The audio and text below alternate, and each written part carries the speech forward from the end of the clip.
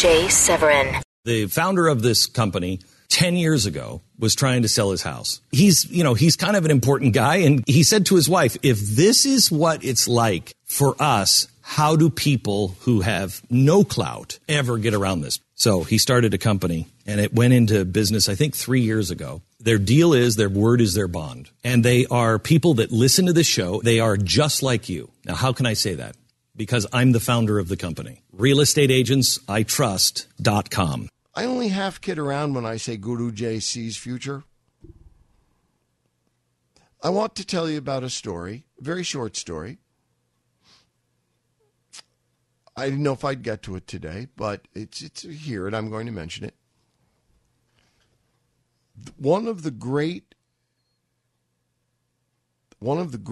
and cosmic, one of the great existential crises.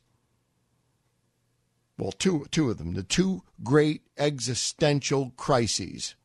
Existential as in per our existence or not. The two great existential crises that have started to occur and are going to be in your mind for the rest of your life, starting very soon. And they will be inescapable major influencers of the lives and the quality of lives and the length of lives and the kind of lives that your children live in the next 20, 30, 40 years. You know what they are? Food and water. And you know what's probably going to happen first? Water. There is no water. There is so little water that, would you like to hear this story? A Saudi Arabian company, and the Saudis have more money than God, whomever your God is. Saudi Arabians have purchased huge tracts of land in the state of Arizona, well, in states including Arizona. They are purchasing, Saudi Arabia, are purchasing huge tracts of land, of American farmland. And what they are doing is what they are doing with their farmland in Arizona. They are buying up all this land, and they are buying it specifically in and because they have found counties. See, some counties don't regulate public water usage. Some counties in states, and again, we'll stick with Arizona, where this is actually happening right now, today, yesterday, tomorrow. Some counties in Arizona are look at next door in California. We don't have certain fruits and vegetables anymore because we can't get water down into the valley there to irrigate our crops.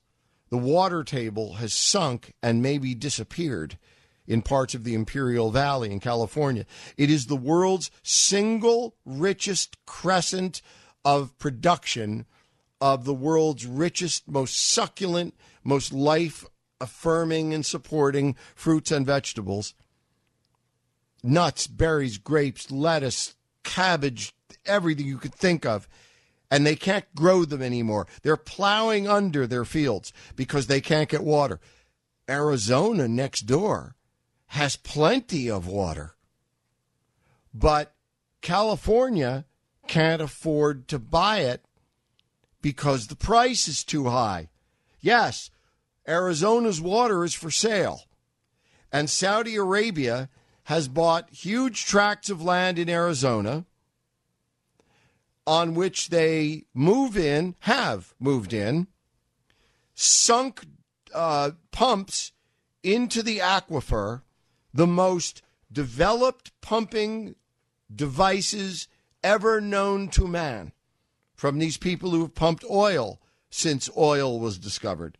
They have used all of their technology. They have bought huge tracts of land in Arizona. They have sunk wells into the Arizona aquifer, and they are pumping water at a rate so great that, according to one report, the actual ground in some of these places has dropped 2 feet. Places, homes, places, roads, actual places. The ground has dropped 2 feet because they're pumping out the aquifer, the water, which is temporary. You know, sorry, not temporary. The aquifer is exhaustible. It is finite. And the Arabs, the Saudis in this case, are pumping enormous amounts of water, unregulated by the counties where they bought farms. They could pump as much as they want. The guy next door can pump just like water is lawn.